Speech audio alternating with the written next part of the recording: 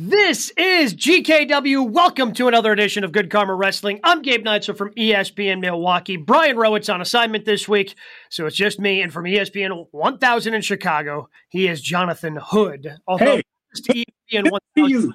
Good to see you, my friends. Good to see you too, buddy. Also, make sure you join Jay Hood. You know, he's on SiriusXM, Busted Open every Sunday, 9 to noon Eastern time. So make sure you check that out on a regular basis as well.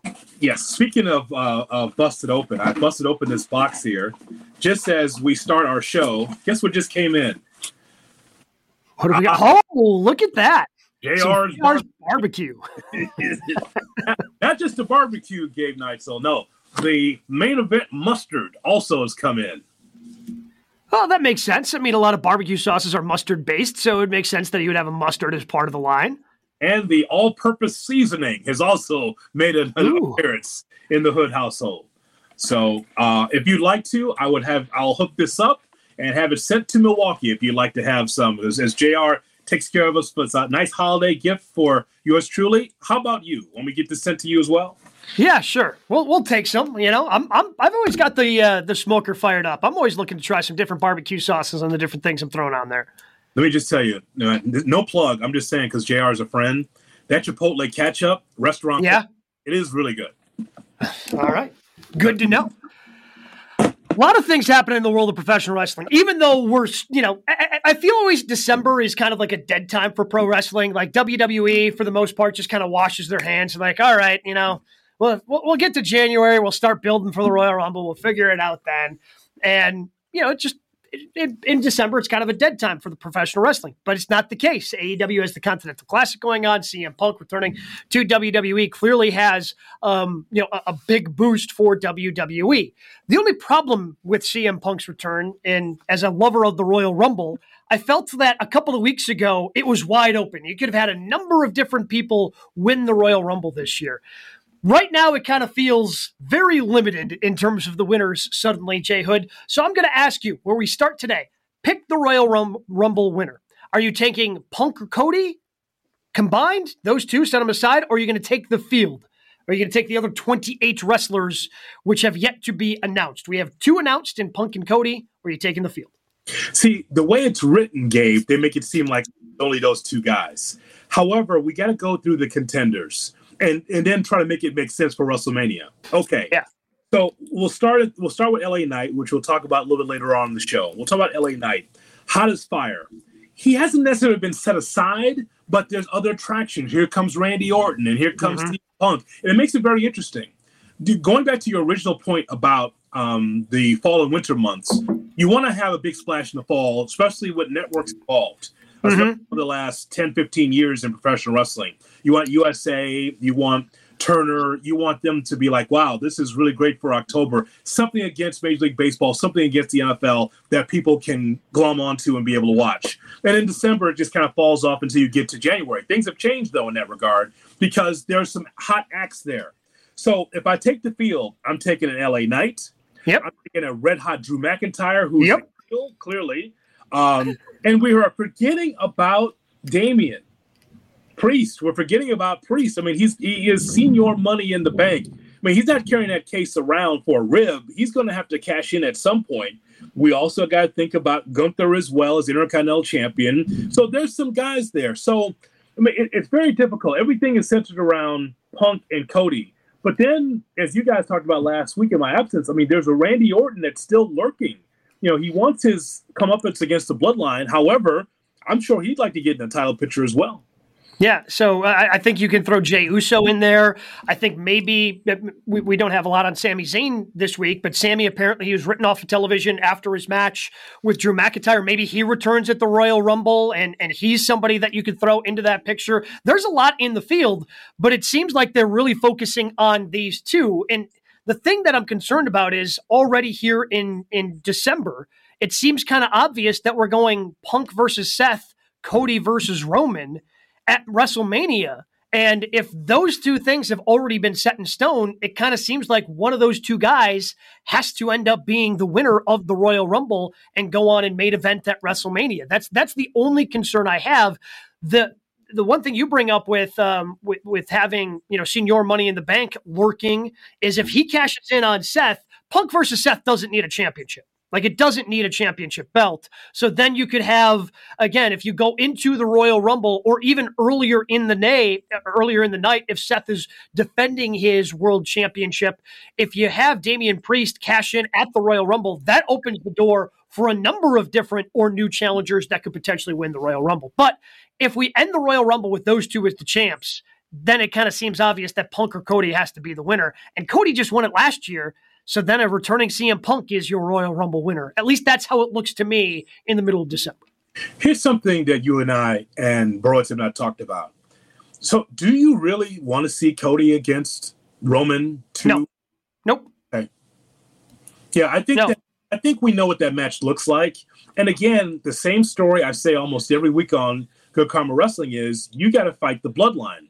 That's Solo Sikoa. That is going to be Jimmy Uso. That's Paul Heyman. And I'm just saying, like, here we are in December talking about this, mid-December. Does Cody feel hot to you? I mean, taking on Nakamura, and by the way, interesting finish, by the way, the disqualification finish. It was not a real finish. It was a DQ. That's a way to just keep that feud hot. Okay, so he beats Nakamura. So that doesn't seem like Cody is as hot going into Royal Rumble or WrestleMania season as it did last year. He's going to win the feud with Nak, and Nak still feels hotter to me. Because Nakamura just, he feels fresh and new in what they've done with him, even though, again, he lost his previous against Seth Rollins. He lost that feud, but just Nakamura feels fresh and new and entertaining where, I mean, Cody's still over, don't get me wrong, but I just don't feel like he's that hot baby face that's ready to take on the bloodline. And I know they teased Punk and Seth Rollins, but I think you could do Punk versus Roman, I think would be and Punk wouldn't go over, I don't think, in this scenario, but that's how you get Punk his real main event for WrestleMania. Because even if Punk wins, to me, if he wants to be in the main event of WrestleMania, if Punk wins the Royal Rumble, he doesn't challenge Seth Rollins. The real main event of WrestleMania is night 2. You're closing down the show. That's Roman Reigns. Yes. And it just doesn't feel like that's the direction we're heading in with Punk. And if the main event of WrestleMania is the thing that he wants the most, he's been in WrestleMania main events before, with that being in air quotes, against The Undertaker. We probably had the best match of that night, the best feud going in with everything they did with the passing of Paul Bearer and the urn. And that was a fantastic WrestleMania story that they told. Yeah. But it was main event in name only.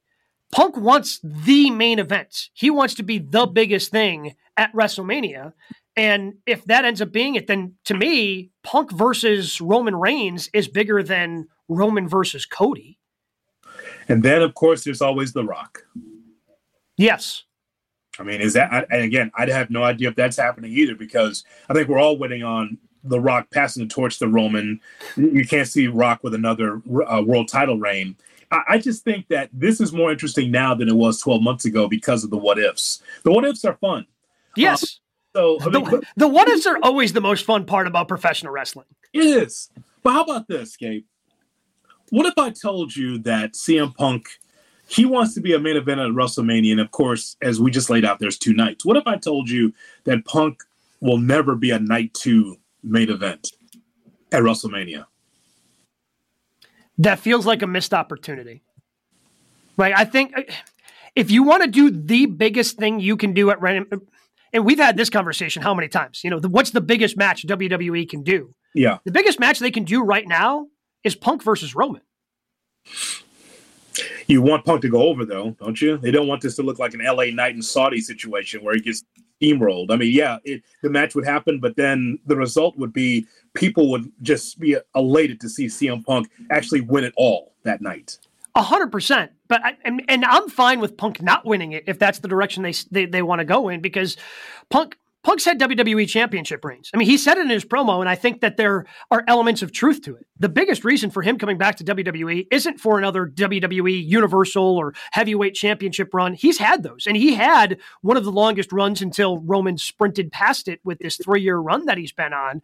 But he had one of the longest reigns of the modern era when he was champ for over a year. He wants that last spot in WrestleMania. And I have a hard time believing that CM Punk will count main eventing night one as being in the main event. Just because he's an old school, he knows what the main event means. And the main event thing, much like we've talked about with Ric Flair at different times on this podcast when he joined us earlier this year, like the main event is the thing that goes on last of the whole event. Yes. And I think that's what Punk wants. Like, would he be happy with night one of? Sure. I'm sure he would put on a great show with Seth Rollins. But I think ultimately CM Punk wants to be night two. And I don't know if Punk is going to be hotter a year from now than he is right now. So there's two things that's kind of confused on social media regarding CM Punk. One of them is what we're just talking about now. If CM Punk, and that's where it's headed to CM Punk and Seth Rollins. We knew that as soon as Punk came out in Chicago and Seth just went apoplectic. You just knew, like, okay, here's a setup here for Seth's World Heavyweight Championship. So there's one thing of, like, what is main eventing WrestleMania? Is it night one, night two? You and I agree that night two to close the event is the main event. However, I think that that's going to be night one, the closer with Seth. 100%. But the other thing that people are talking about on wrestling social media is that from CM Punk's standpoint, he says he wants to main event WrestleMania. And my thought is like, it's not just being there. He wants to win too. Like, everybody's just saying, like, well, the Punk's whole goal is to main event WrestleMania. Yeah, but I mean, it's not just to be there, because he can be there and get beaten 8 seconds. He actually wants to be able to be in WrestleMania, make an impact, and win at WrestleMania. People are, like, taking the quotes as if we're doing, like, White House stuff and just like, well, the exact quote was that CM Punk wants to be at WrestleMania. Well, we all want to be at WrestleMania, right? But he wants to be there and win it. In particular, beat Seth Rollins or Roman Reigns. So let me ask you this. What do you think CM Punk would rather do? Main event and win night one, or main event and lose night two? I bet there's more money in losing night two. That's what I'm saying. I bet there's more money. I bet you the paycheck is a little bit different. And I know that sounds weird to some wrestling fans, but it does matter, right? You're in the main event and you lose. There's a little bit more cheese on your Whopper if you do that than being in night one and then win the championship over Seth. Well, plus, like, again, if it's your goal to be in the main event and you enter the Royal Rumble and you win it, like, as the Royal Rumble winner, don't you want to go after the biggest fish, which is Roman Reigns? I mean, if you are CM Punk and you are the best in the world, don't you want to go after the current best? Like, this is the guy that's been champ for 3 years. And I understand he signed with Monday Night Raw, but I mean, WWE never follows those rules of, you're exclusive to Raw, exclusive to SmackDown. Guys float all the time. I mean, we just saw Cody Rhodes on SmackDown this past week with the salute for the troops. So, like, I guess I'm just partially hoping, if it ends up being CM Punk, the winner of the Royal Rumble, I am hoping that him being on Raw is just to throw us off the scent of him eventually challenging Roman Reigns. Because, by the way, I think he could go lose to Roman Reigns, and then after that, you could even add more layers to whatever story you want to tell with Seth Rollins, of Seth being hacked off of, I'm not good enough for you. You skipped over me. You went to Roman Reigns. I think there are some interesting things you could do there. But, Gabe, you can hear the audible groans from here, can't you? Roman goes over Punk, main event, build up. You're like, again with this guy. But I mean, if it's Cody against Roman, like, why not just do it a year? Because they haven't really done anything, I think, that meaningful with Roman Reigns' tribal chief since WrestleMania. They've done a couple things. They've freed Jay from those clutches, but if I were to power rank all the years of that we've been now under tribal chief reign, this is probably last on the list. I think they've told the least interesting stories right now from last year's WrestleMania to current day. And part of that's because Roman hasn't been around. Maybe it heats up once he starts appearing more regularly between now and WrestleMania. But right now, I don't think they've told anything that interesting. So what about Damian Priest? Was he carrying that briefcase around? Was he doing that for? I mean, he's not cashing in on Roman. If anything, he cashes in on Seth, right? And again, it goes back to Punk versus Seth doesn't need a championship. But if Damian Priest goes over, like, that opens, I mean, if Damian Priest is your champion, one of your champions going into WrestleMania, the list is endless, I think, there of possibilities of people he could go up against. Is that Drew McIntyre? Is that a spot for anybody who has been, is that a spot for Jey Uso? Is that a spot for anybody who's been feuding with the Judgment Day over the last 6 months? That's a longer list, and it opens up the list because then whoever ends up fighting, to me, that ends up being the winner of the Royal Rumble of whoever's going to face Damian Priest. Yeah, that's true. I mean, and I just think about Jey Uso, who, yeah, he's got the yeet behind him, but it just doesn't feel hot yet. So you got to beat. I just think that Jey Uso might be popular, okay, but it's just about being able to beat a number of people to get him hot, like LA Knight did for a while. And LA Knight's another story. So, you wonder about LA Knight. Is it about the promo or is it about the in-ring? Because when the bell rings, I'm not as interested in him as much as it is when he speaks. It's like I said, it's an interesting time. So if we're going to answer the question, okay, Punk and Cody or the Field, I'll say Punk and Cody. But I will say that on the other side of it, boy, there's a lot of contenders. It got hot. When Vince got his hands off the book, all of a sudden now you start to see just the building of these contenders. And I love that about professional wrestling because it gives you that mystery of like, what if this person beats this person? How far up the ladder can this person get to the world title? Like, that's intriguing to me. And hats off to Triple H and his staff for getting that done, that intrigue. But I'll pick Punk or Cody, especially when Punk walked out his last moments with Seth Rollins. Yeah. He's like, hey, I'll see you at the Rumble. He's already in. So I feel like he's going to be the favorite to win it. Well, you brought it up, so let's dive into it. Our other top three stories, we call it the 3 count across GKW here. You brought up his name, so let's go ahead and talk about him.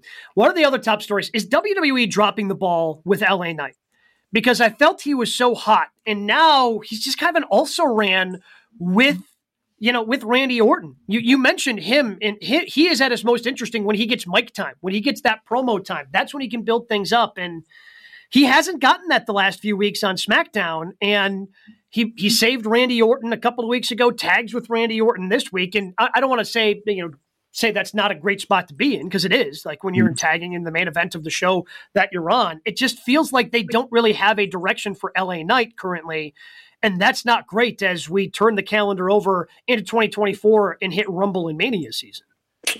Yeah, so with LA Knight, I remember us talking about LA Knight getting over with the audience, and then he'd take on Hit Row. And it's kind of like, so what is this, right? Like, so you're trying to get a guy over, and he's taking on Hit Row and beating them pretty much in handicap matches because he's taking on 2 people and then winning matches. Like, okay, so what is this? When his music hits, people are into him. And people felt like this is like the next Austin as far as mic work is concerned because he can see involved. He's got that movement. I mean, he's got his own Twitter feed. People love everything that he does. But here we go to Royal Rumble, Gabe, and I'm just kind of like, so, which one of these things is not like the other? Like, who are you feuding with? He's just kind of like a guy out there, right? I mean, feud with John Cena. Okay, so you got the Cena rub. Okay, so then what? Because I don't see him anywhere even close to the title picture. We talked about it when they were in Saudi Arabia. I said, you sure you want to do this? I don't care if the Crown Prince wants that match or not. If I'm Triple H, I'm like, I got to protect this match. This could have been a match at Royal Rumble in Tampa. Like, okay, Roman wins, fine. But you did this in November. So I feel like he's not as hot since that matchup in Saudi Arabia. Well, he's almost become the lost man. He wasn't on the card in Chicago at Survivor Series, so you didn't give him anything to do there. And then you had 2 big returns at that show. And now Raw and SmackDown have kind of revolved around Punk and Randy Orton returning. Where are they signing, doing all these things? I don't know the direction that he goes in.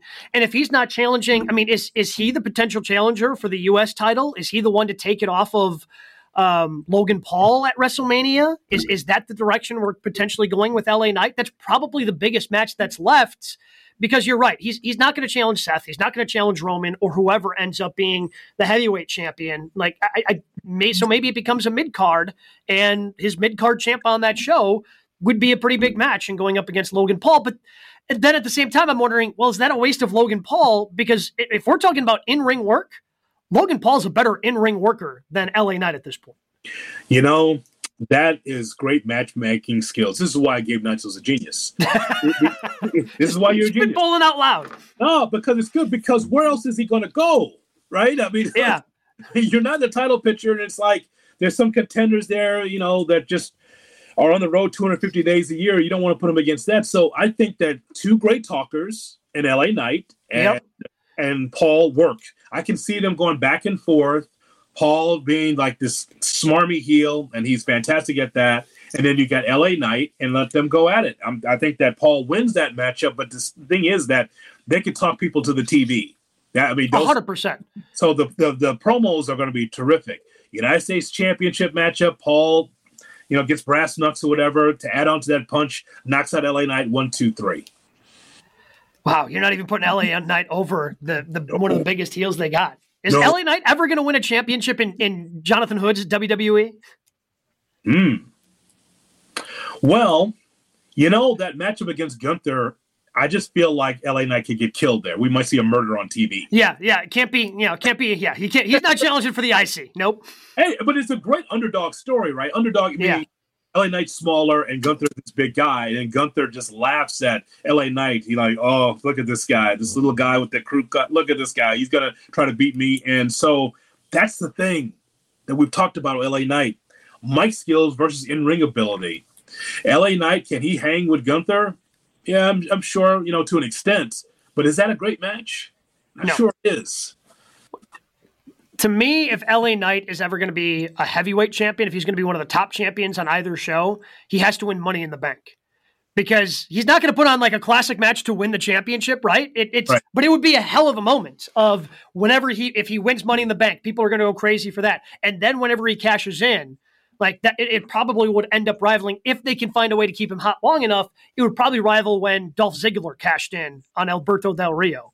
Yeah. The crowd just was beside themselves when Ziggler finally cashed in.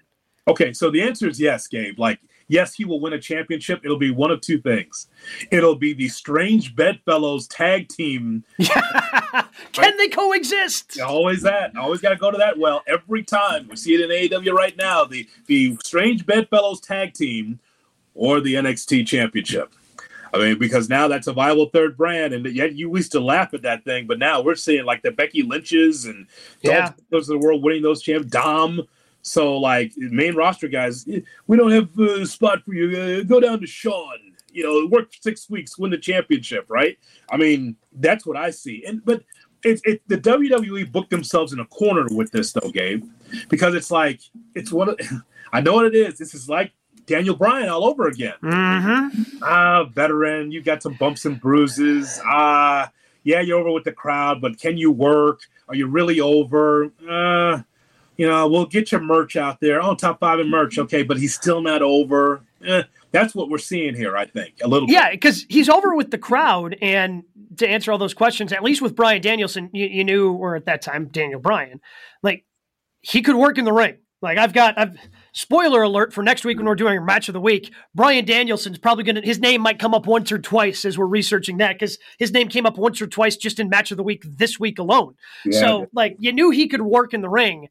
And it's not saying, like, I feel bad because it's almost like we're knocking LA Knight, but it's like, he's fine. He's solid. It's not like he's Ridge Holland out there and he's just, a danger to the people around him. Like, he's fine in the ring. He's just not to the level that a lot of these other people are. He's not to the Seth Rollins. He's probably not even to the level of the CM Punk right now in terms of his in-ring work. He's more of an old school guy. He can hit his moves and, and the crowd will enjoy it. But it feels like the WWE is dropping the ball here because he is one of your top merchandise leaders, and yet he still can't seemingly get over with the guy who's got the pencil in the back. Too bad Broads isn't here. He'd book right now, intergender match, Nia Jax against Ridge Holland, loser of the crippled and out of the business. I mean, that's the story they want to tell, right? Nia Jax and that whole thing with Becky Lynch they didn't get over. Horrible. And Ridge Holland, they're two unsafe people still on the roster. That's good. That's good business right there. Good business. And like trying to make money off of them being unsafe. Like let's just pause for a second because I did not see it happen live, and apparently it's storyline because the NXT wrestler was that Dragunov that he supposedly injured at NXT tapings, and apparently it's an angle. But like, how are you turning somebody who's seriously hurt, one of your best superstars in Big E, who continues to do work, like how do you turn that into storyline with somebody else? it just that it's like when they did the concussion thing on Raw for a couple of weeks, which they kind of backed away from when, they had, I'm blanking on her name, was winning matches on Raw by knocking people out. And you were pretending that they had fake concussions. Like, I'm a little uncomfortable with that. I'm a little uncomfortable with you doing a stretcher spot saying, oh man, Ridge Holland hurt this person when he's actually legitimately done that. Yeah. I mean, he's ruined Big D's career because he was unsafe. Yeah, that's just a weird one, but that is putting the heat on something real, right? Sean's like, yeah, you're a guy that hurts people. You know what? You're going to hurt our heavyweight champion. and people, and you know what? I did a little research. It's to work, but the point is, though, is that for about an hour, I'm like, dude, not again. Why is this guy position, right? This guy hurts people. The same thing with Becky Lynch and Nia Jax. They went right back to the well. Hey, Nia just again, unsafe, and she's done this several times, punches Becky Lynch, breaks her face, breaks her nose, and they use that as a storyline because Becky wants to be punched again. Yeah, that's good. I want to be punched again because that makes sense. Absolutely. Yeah, that's well. I mean, and in that instance, I mean, it kind of helped make Becky Lynch and the Mad character even bigger. With her just, even though she has said in multiple interviews that she doesn't remember standing on top of those stairs, blood just gushing from her face, talking her, just sitting there. You don't know what she's saying, but she is just spitting trash back at the ring, which is an iconic WWE photo at this point, an iconic WWE moment. But I want more from Nia Jax, by the way, in that spot. Like, get away from I know that you're trained by the WWE and the staccato style, but Vince isn't there anymore. I want her to be like she is on TikTok and just be free and just loose. And she just did I see. So you need me so you can get over. Just say what you got to say. You don't talk like that in real life. Come on. The words are there. And when you read them on paper, it's like, that could be a good promo, but the way she delivered it it just didn't hit. It just didn't hit. You know what I'm saying? Like if somebody transcribed the promo, you're like, oh, okay, there's potential here. I get this. And it just, she didn't deliver it the way it needed to be delivered, unfortunately. Look. No one does condescending more than I can. Okay, when I can hit that condescending button at any time, right? Because I could just be sarcastic, condescending. I could do that just because I can, because we talk for a living. We could just hit certain buttons, right? But she's trying to be that, and I don't think people get it, because I saw her in another promo. It was like 4 or 5 women in the ring, and she's like, I get it. You need me to be able to get you over because I'm great and you're small. Like, okay, is that what you're doing? Explain it, right? Be sarcastic. She's a new character. She's sarcastic Nia Jax, and she talks down to people. But I don't know if people understand that, because that's her natural promo voice for everything. Yeah. In AEW, the Continental Classic has really taken over pretty much every show, whether you're watching on Friday nights on Rampage or Collision or Dynamite. Continental Classic is everywhere as they continue to build toward the championship match, which will happen at World's End. There have been some bumps along the way, but would you consider, as we get closer and closer to the end of it, the Continental Classic a success for AEW? Gabe, I would, because the name of the game is professional wrestling. And they just want to have this. And really, we say, I see on the bottom of the screen here, if you're watching on YouTube, has the Continental Classic. Let's just cross it out. The Danielson Invitational. That's what it is. The Bryan Danielson Invitational. Because Bryan Danielson will never be in the G1. It's too bad, because we lose out as fans. We lose out as fans because Danielson now up in age. He's had a lot of bumps and bruises. So the Danielson Invitational. There you go. AKA the Danielson Invitational. There. We fixed the bottom third. See, we can do this without you. See that, bro? It's boom, right there.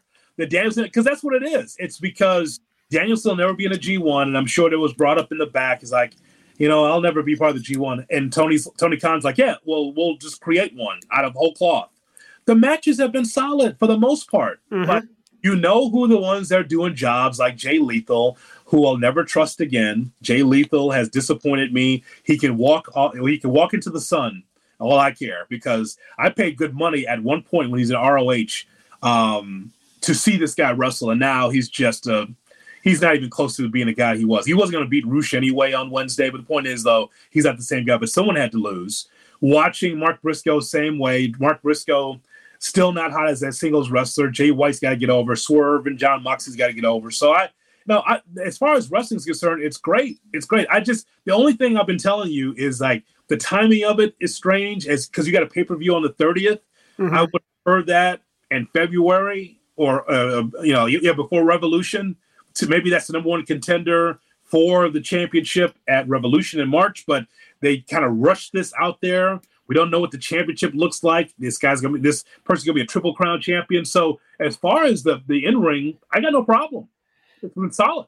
I think the in-ring's been solid. I think even though Roosh isn't going to win this thing, I think he's emerging as a star. Like the fact that he's gotten this much consistent time, we've been fans of Roosh on the show, even though, again, at times we don't know if he knows it's professional wrestling or a real fight.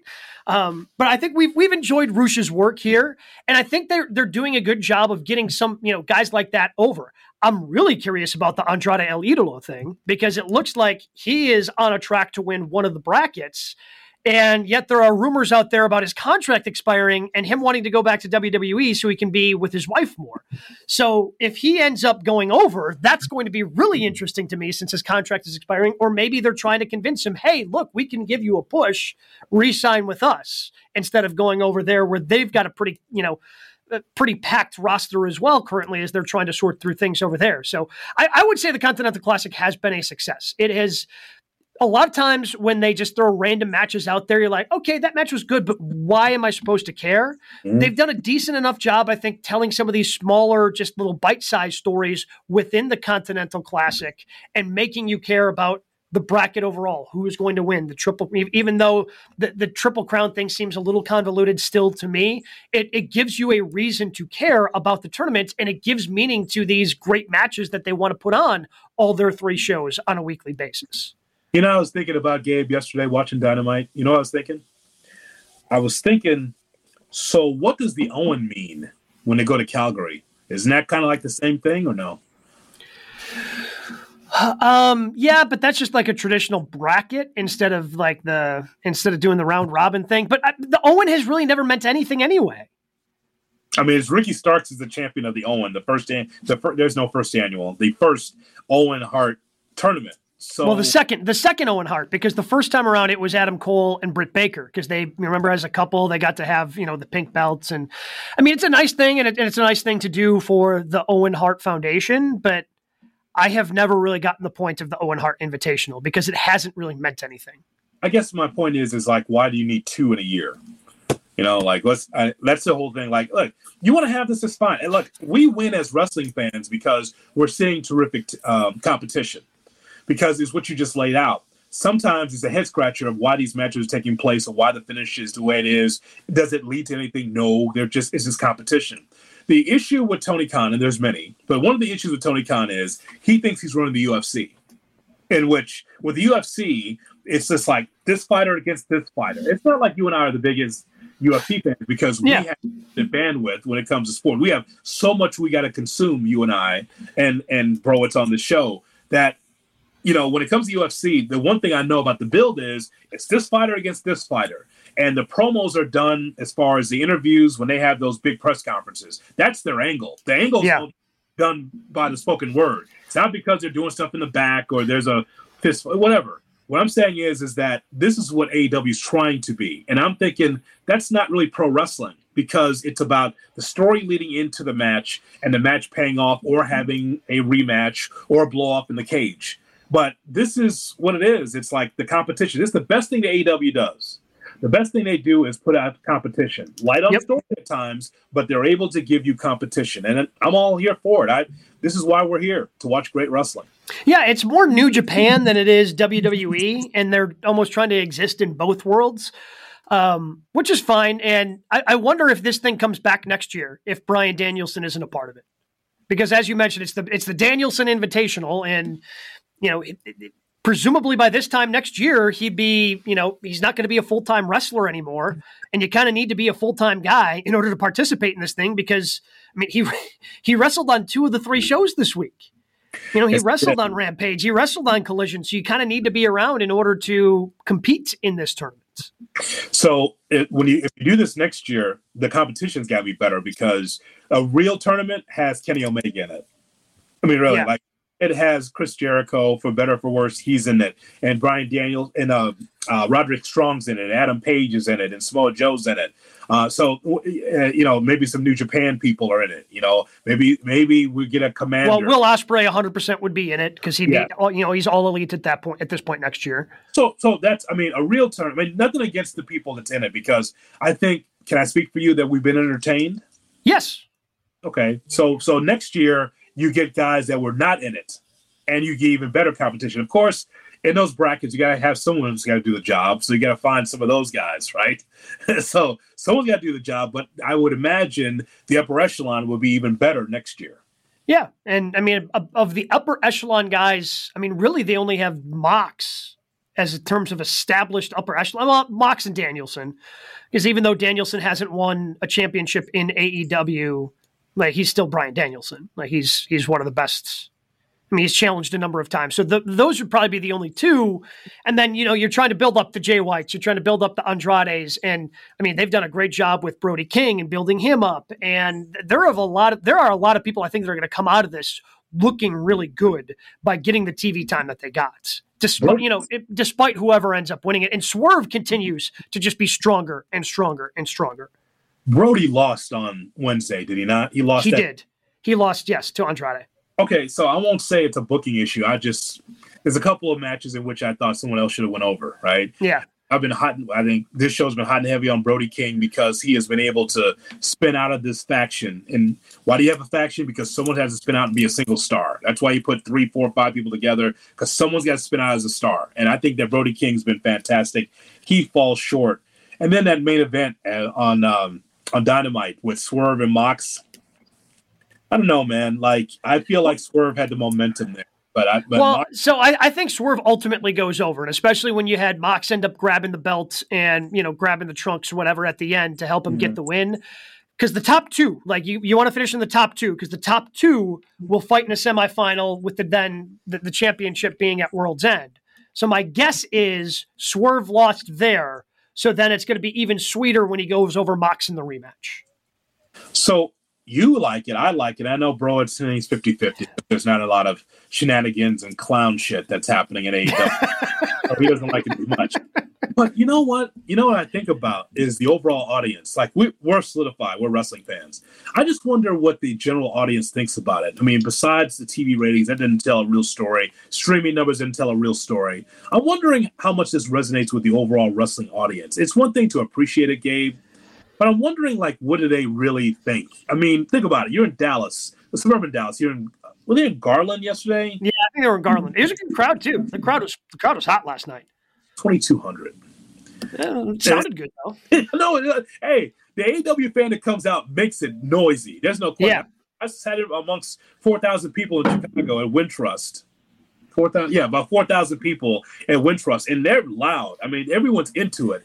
I just wonder, for the overall audience, we all appreciate pro wrestling, but I feel like there's something that needs to get hot in this company in 2024 for it to be able to capture the imagination. And I just don't want to give you the lazy narrative of, if they have CM Punk there, there'll be more people there. But I kind of feel like that's the one thing that's missing, the unknown, the hot act in AEW. As much as we appreciate the wrestling, the hot act, that's what's missing as far as putting butts in seats, I think, in abundance in AEW. Yeah, I would agree with that. Otherwise, the numbers they're doing are fine, and I think they'll still have their TV deal and all these things. But yeah, in order to kind of take you up to that, because I know everybody always wants to point at 1 million viewers for them, right? That consistently hit that. You got to have some. I'm with you. Someone's got to get hot.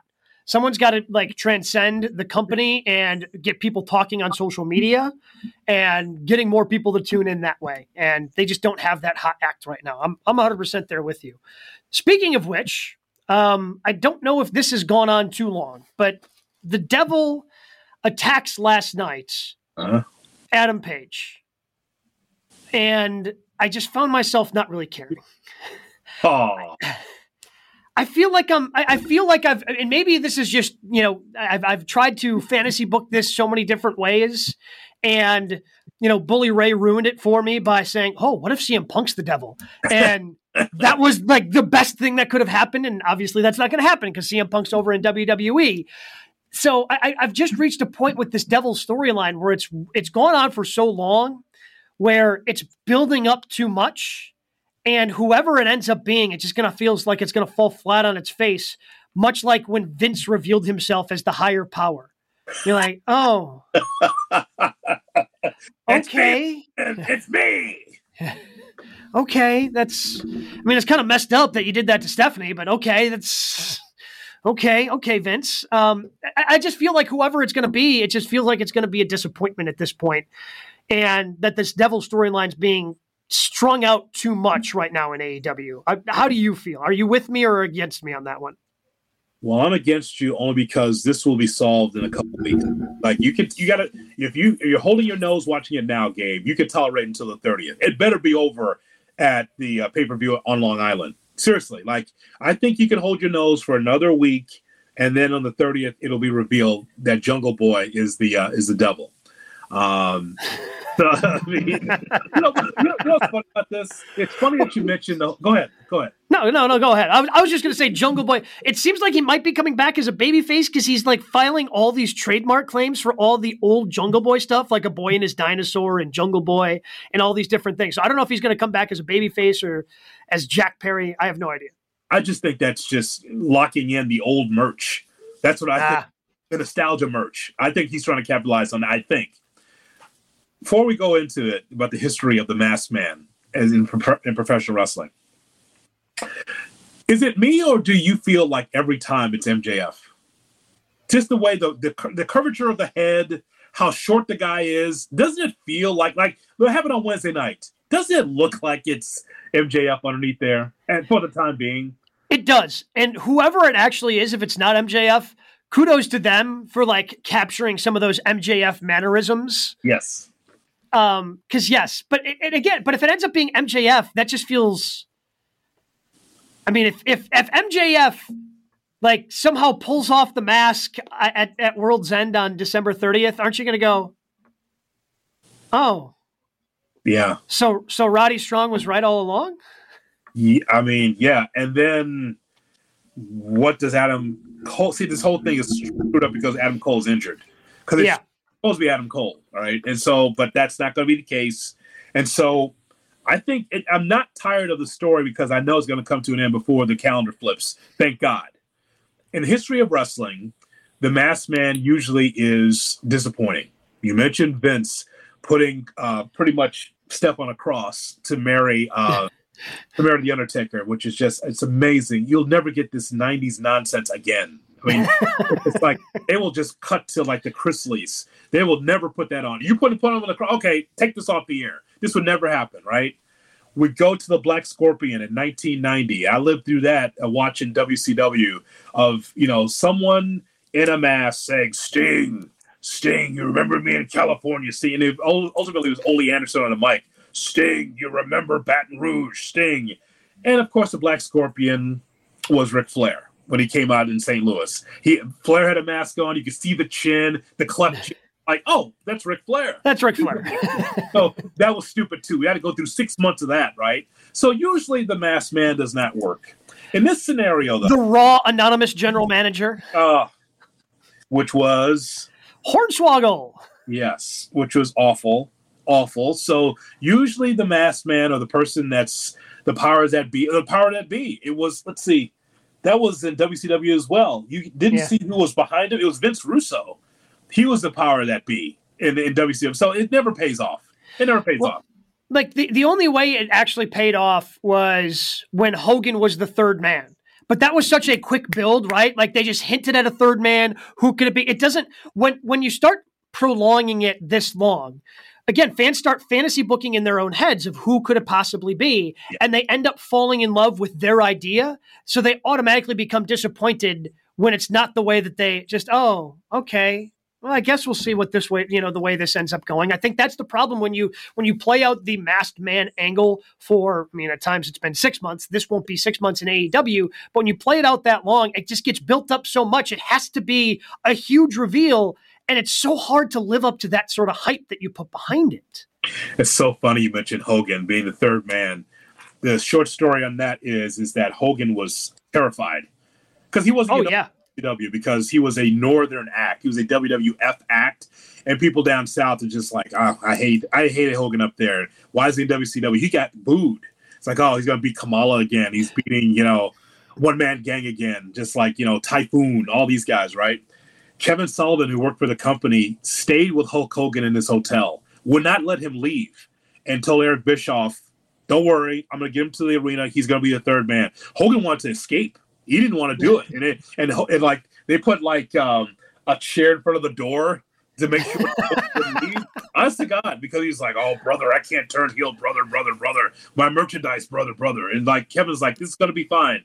Can I go out for a smoke? Nope. You're going to stay here in the hotel. You're not leaving. Wait, this is like when the Clippers kidnapped DeAndre Jordan and wouldn't let him sign with the Mavericks. Same situation. They would not let Hogan leave. And then it's like, all right, get in the car, Hogan. And it's like they took Hogan to the arena. It's like, all right, Hulk, here we go. And he's like, oh, shit. Like, I can't be the heel. My merchandise, my money. And, of course, the rest is history. He made plenty of money as Hollywood Hulk Hogan. But it's funny. To me, I think right now, let's make our three contenders. Gabe. Number one contender for the Devil. For the Devil? Yep. Is Jungle Boy Jack Perry. Oh, you think that's number one? Yep. I feel like, so then number two, I would throw out Roddy Strong. Because I think there has to be like an Adam, because again, I feel like it was supposed to be Adam Cole, but it can't be Adam Cole. Because all the reports are the person under the mask is the actual person, and Cole's wandering around with a boot. Like that person came out of that car yesterday. Didn't look like they were limping around with a boot on their foot. So I don't think it can be Cole. So it's got to be related to Cole. So Roddy Strong, therefore, as like the proxy, ends up making the most sense. I was gonna say Britt Baker, and that would be something because she's shooting on AEW lately. Mm-hmm. But you know what? Number three is a WWE cast-off that we are not thinking about. So if the Devil starts swiveling his hips, it's Dolph Ziggler. By the way, if it was Britt Baker, I would really get behind that. I think that could be really interesting and do some things. But again, that's not Britt Baker behind that mask. Because if it's Britt Baker, because the reason why it probably can't be is like, what's she going to do against MJF? You going to wrestle? Yeah. It doesn't pay off. No. Unless she's like the manager of like this heel factory against MJF that's sending people against them. So it would be kind of you would have to build it up to where she would eventually become the way Rhea Ripley is for Judgment Day. Because like Rhea Ripley has set up a lot of these feuds in WWE for Judgment Day, even though she's not going to be physically in the ring. It would have to be something similar to that. So I'm going to say the third slot is someone we're not thinking about that's a free agent that went to WWE or someplace else to go after Max for the championship. And then, of course, we have to confirm whether or not Max is going to be with the company for the long haul. I don't know. Is this one of these, we beat Samoa Joe, I kiss goodbye, and then hop over the rail and then leave and go to WWE? I don't know what that is. I have no idea.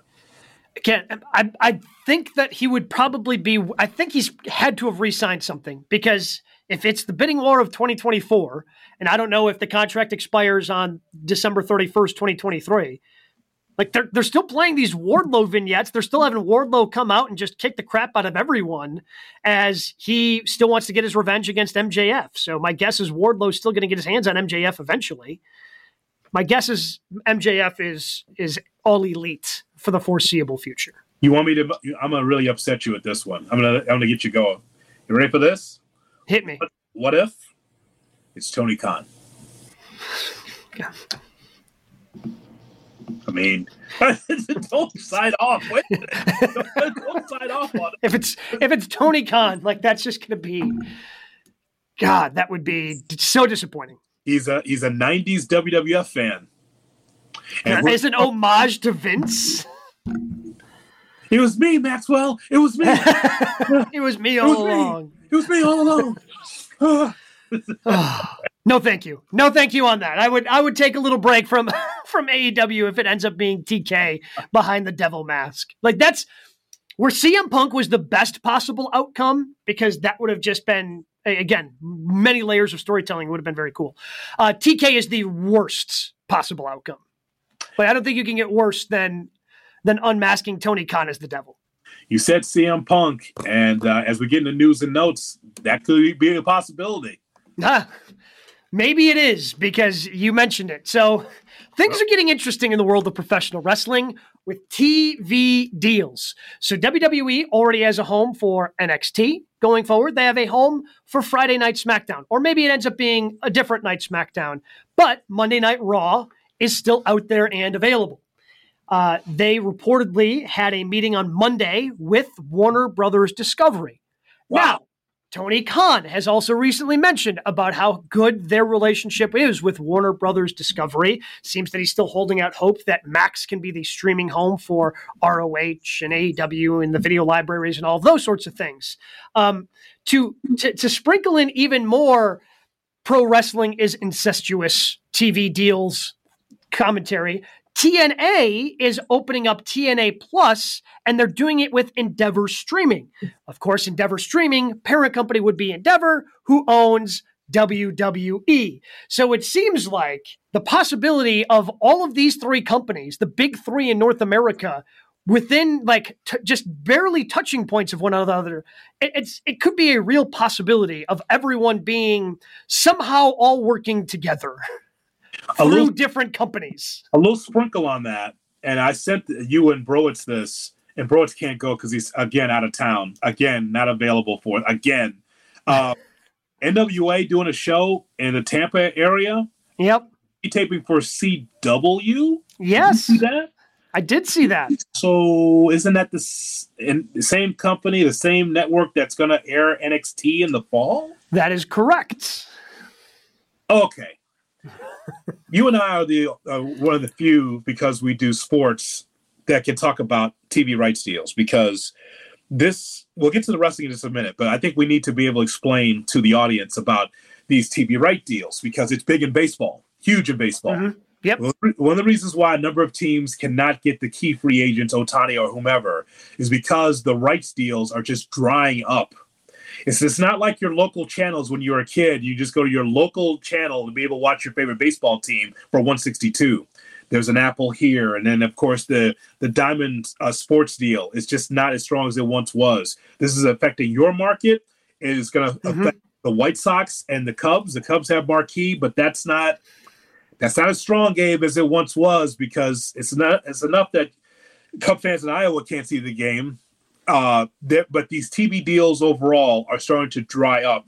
And so this is why I find it interesting that there's rights fees that networks are willing to pay for wrestling, but not baseball. Isn't that interesting? There were only a few, but as baseball, like the Padres are having a hard time. They had to get loaned because they don't have the TV rights or the money to be able to supply all the talent they had. They traded Juan Soto because they didn't have enough TV money. Minnesota going through the same thing. So I just think that parallel is interesting. Real sports, especially with baseball, and wrestling. Wrestling? Oh, yeah, sure. Baseball? Not so much. Yeah, because baseball's also asking for a lot of money, whereas I can't imagine that the WWE TV deals are nice, but they're not. They pale in comparison to all the other major sports. It's with WWE and AEW, you're building in audiences that professional wrestling audiences are loyal. We get the reputation that we're cheap, but I don't understand how we get that reputation, because there are plenty of real professional wrestling belts that I see in audiences those things ain't cheap, man. Those things are expensive. Yeah. So I think that, we're a loyal fan base as pro wrestling fans, and getting $1 million, $1.5 million, $2 million, whether you're SmackDown or AEW or Monday Night Raw, is attractive to these cable operators, because they're trying to figure out how to navigate the new world. And while professional wrestling isn't true sports the way that MLB and NFL and NHL and all those are, it's close enough where people are tuning in, especially if you have someone like CM Punk. Whereas Punk's first promo, I wanted to make sure I was watching it live. I didn't want to miss it and just catch the recap on social media. When you can build stars like that, people are going to want to tune in for that. And apparently CM Punk being on Monday Night Raw has been a huge driving factor in WWE hoping that they can get a good chunk of change. And maybe that reopened the conversations with Warner Brothers Discovery. Now, the reports that are out there say for the TV deal that, Warner Brothers Discovery, they had a good meeting. They're not the only bidders in the process. So maybe they still end up going elsewhere, but it's interesting because just a couple of weeks ago, it seemed like WWE and Warner Brothers Discovery wasn't going to happen. And now it's back on the table with top people from Endeavor and Nick Khan from WWE meeting with them on Monday. Do you believe that we're going to have both companies, AEW and WWE, housed under the same umbrella? I don't. I ultimately don't. My guess is ultimately somebody else, because I don't think Warner Brothers Discovery wants to get rid of AEW. I think that they would probably do this in addition. Maybe AEW doesn't get the amount of money that they think they would deserve because some of that money ends up going towards WWE. But I could see Warner Brothers Discovery going, yeah, our cables, TNT, TBS, we're going to have NHL, we're going to have, but maybe not the NBA anymore, and professional wrestling. That's the thing, man, about the whole thing. And again, just dipping in the weeds a little bit. I've heard, and read a lot about Warner Brothers Discovery saying we could part with the NBA. We can move on and do something else and be in a different sport, which is, to me, dangerous to me because the NBA is still viable. Again, You're not getting the big numbers ratings wise in the NBA unless it's real special. But the point is, though, is that, man, I'm just saying the what if you're Warner Brothers Discovery, I would at least consider it to be able to have WWE and AEW in your portfolio. That'd be something because without Warner Brothers Discovery, I don't know where AEW goes, Gabe. I mean, really. Correct. I don't know if that's because if it's Paramount, that's connected to Showtime, which would be cool, but I don't know if Paramount has a stomach for that, right? The same thing, maybe they can go to Fox, AEW can do that. Fox didn't want wrestling. Think about Fox. Maybe Fox, the number one show on your network on Fridays or on networks is SmackDown. But it didn't get the numbers that Fox really wanted. They thought, okay, this is cool, and we're number one on Fridays between 7 and 9. Yeah, but it's not really the numbers we thought it would be. We thought we'd get 1997 numbers, and So they said okay. And the other thing is they can put more sports on Friday night because that's what they want. They want their baseball, their college football on Fridays on main Fox. Well, yeah, especially as they try to figure out what to do with these expanded college football conferences and the rights they have with the Big Ten. Like they want to be able to put something on Big Fox that's not scripted television because they're really heavily invested in a lot of those rights, especially in the college sports sphere. Warner Brothers Discovery kind of being your home for pro wrestling is a really interesting thought to me. And I think you could do some cool things with having those connections between WWE and AEW. Again, maybe this is just the pro wrestling fan in me fantasy booking everything out. But ultimately, my guess is somebody other than Warner Brothers Discovery offers more for Raw. And Raw is not going to be a part of this, and the dream dies. And so to put a bow on it, lastly, the joke is that what if there was a deal that was brokered and CM Punk was the devil? We're on this umbrella. Fuck you. Never come back. Just make the cameo, right? Devil was CM Punk, and then you'll never see him again. He goes back to WWE. But we're in the same umbrella, so I could do that. I could do a little crossover. And someone has to deal with it because you're both part of the same company. I'd love for this to be signed and get this deal done with both companies so we can have that. Like, wait, the hood comes off. It's CM Punk. Wait a minute. Yeah, I'm WWE. Goodbye. That's hilarious because it'd be great. But the whole thing with the TNA part of it, real quick, is what was surprising to me too. I'm like, whoa. TNA brokered a deal? A TNA Plus? TNA Plus going with Endeavor Stream, which is one of the companies that Endeavor has. Crazy. Yeah. Crazy times, but I knew 2024 is going to be wild times. And for the NWA to survive from the cocaine spot and start taping stuff for CW, I'm like, whoa, this is crazy. If all three of those companies, or even all four, if all the pro wrestling companies started working together like back in the territory days, I think that's only good for pro wrestling. Because a lot of times it happens where well, you've kind of told all the stories you can right now. We need you to go away. But, again, you could kind of make the rounds for the different companies. And I think it could be really interesting. Ultimately, it would never work because there's way too many egos of not just the wrestlers themselves, but the people who operate and run all the different companies. I don't think you'd be able to figure it out, but it's always fun to think about as a pro wrestling fan. Some of the other news and notes.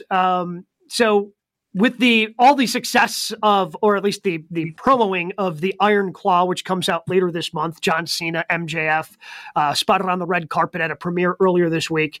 The same company that made that, A24, they are going to be making a biopic about Mark Kerr, a former MMA star, and The Rock is signed on to play Mark Kerr. That's very interesting. The reason why it's interesting is, was Mark Kerr jacked? Was he jacked like The Rock is now? I don't know enough about Mark Kerr. I feel I'm going to dive in because I feel like this is a movie that I'm probably going to go see. Now, they're in the very early phases, so it's probably not coming out for a year or two. But it's just very interesting that The Rock is going to be playing an MMA star from the 90s. You know what? That works. That works for me. Yeah. Rock in the octagon. Yep, that looks great to me. That looks outstanding. Take my money. I'll grab my popcorn and soda and sit down and enjoy it. Oh, seriously. I think that's great. It was, by the way, in a kayfabe way, just kind of funny to see MJF hang out with WWE stars. You see him next to John Cena, and it's like, wow. It's really fun to see. And also, it also illustrates how short MJF is, even next to Morgan. The way he's shot, we know that he's not the biggest guy, but the point is, Cena's towering over him, hey, pal, like that. And Liv Morgan. Actually, MJF and Liv Morgan look good together on the red carpet. Yeah, absolutely. Yeah. I for one, by the way, I can't wait for Iron Claw. I am really excited to watch that. It comes out 8 days, I think, on the 22nd. Yes. I think that's going to be really good. You mentioned his name earlier. Dolph Ziggler is booking his first post-WWE appearances as he cut a promo that was on TikTok challenging someone to fight him at a match in Puerto Rico on January 20th for MCW, or for WWC and Euphoria. So we know at least the first Dolph Ziggler match is going to be January 20th in Puerto Rico. You going? You and the wife? No. Won't be making it down for that Puerto Rico show. I need you to see wrestling in her country. Let's go. Let's go. Come on, man. No, it will happen eventually because she will watch professional wrestling with me. She will always, and not even complain. Won't complain anytime pro wrestling comes to town. You want to go see it? Yeah, sure. Let's go see it. She has a good time. So we will have to make it down to Puerto Rico at some point and watch a big show. Maybe if WWE or AEW does a big show back down there, maybe we'll travel for that. And finally, tomorrow, ROH Final Battle. You are a subscriber. Should I subscribe? Should I be buying ROH Final Battle for their last pay-per-view of the year tomorrow night, which is exclusive to Honor Club? Thank you for reminding me. Okay, another thing to watch. Yes, you should. And the reason why is because you're there to see Athena. That's what it is. She is someone that deserves to be on the main roster. She's doing the best work of her career as a heel, and her in-ring work. I've told you many times in the show. I just think that she's been fantastic, and she was able to work out the kinks. She was a babyface for a long time, but her heel work, Gabe, is really, really solid. So I just think that the matches she's going to be in is going to be solid. And Ring of Honor, hey, they're doing great work. Except not a lot of people not watching it. I'm watching it, but we don't bring it up very often because we know the masses aren't watching it.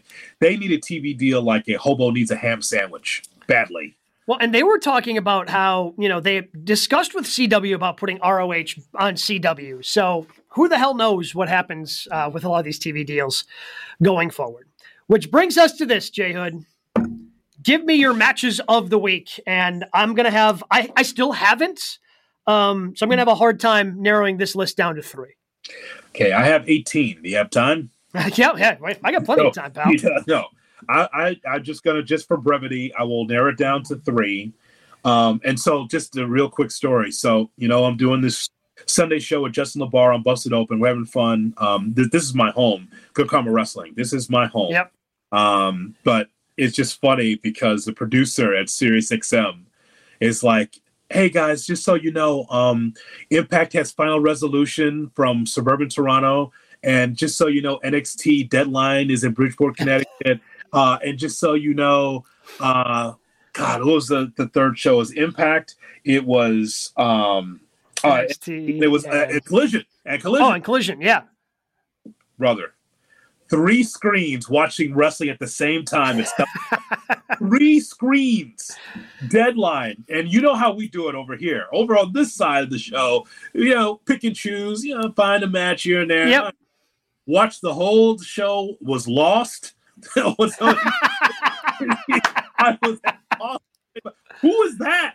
Who is that? Like, okay, now, jazz hands on Busted Open, but here we keep it real. Like, hey, all right, we'll check out this match and we'll get back to you.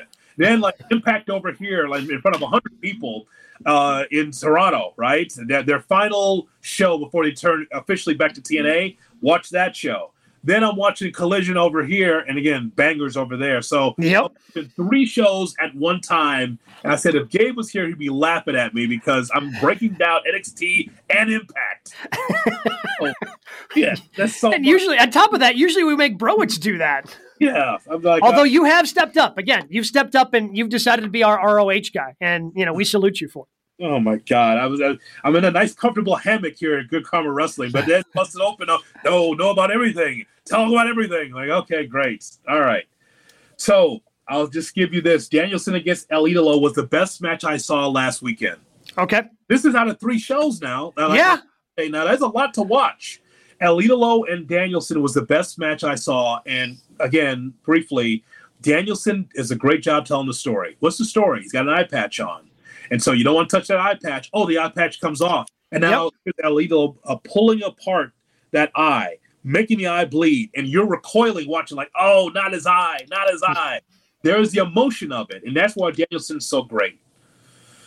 The women's iron match. The Iron Challenge? The Iron Challenge on NXT. The women were better than the men, but not by much. I just thought that was the best match that I saw on NXT Deadline. And again, I got lost in some of the new people. I don't think that by the time you got to Dragunov against Baron Corbin, I think the audience was just exhausted. Good match, but it's just like, it enhances Dragunov. But I think that the women, boy, they go after this. Tiffany Stratton should be on the main roster. I don't know what they're waiting for. There's like 2 or 3 women there. I didn't like the finish of who won, but the person that stood out the most is Tiffany Stratton to me. She should be on the main roster. Remember, she took on Becky Lynch. She was amazing. Oh, yeah. So the other one is the other match I saw on Saturday, which was great, was the Motor City Machine Guns, and they're both singles champions in Impact against Zach. Wait, what? Yeah, they are. Yeah, so, Alex Shelley is the heavyweight champion of Impact. Had no idea. Yeah, I know. So there you go, right? Too much to my surprise. No, I'm about for glory, so I know that. I know that much. I'm joking. So, Motor City Machine Guns against Zack Sabre Jr. and Josh Alexander. Kind of like a dream match. Like you didn't think you could do that, but 20-minute classic. That was the main event for their show for Final Resolution. So fantastic. I know there's a lot more on Raw and other shows, but I just wanted to point out those 3. Okay, so since you did Andrade Danielson, I will talk about a different match. I really liked Kenny versus All Ego Ethan Page on that Collision show. I thought that was really good.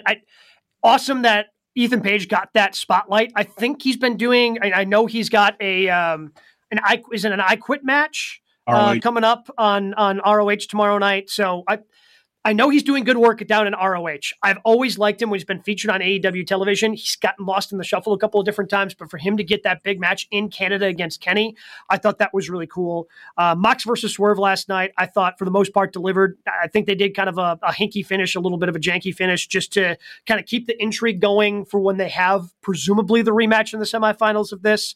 And for WWE, Drew versus Jay on Monday Night Raw.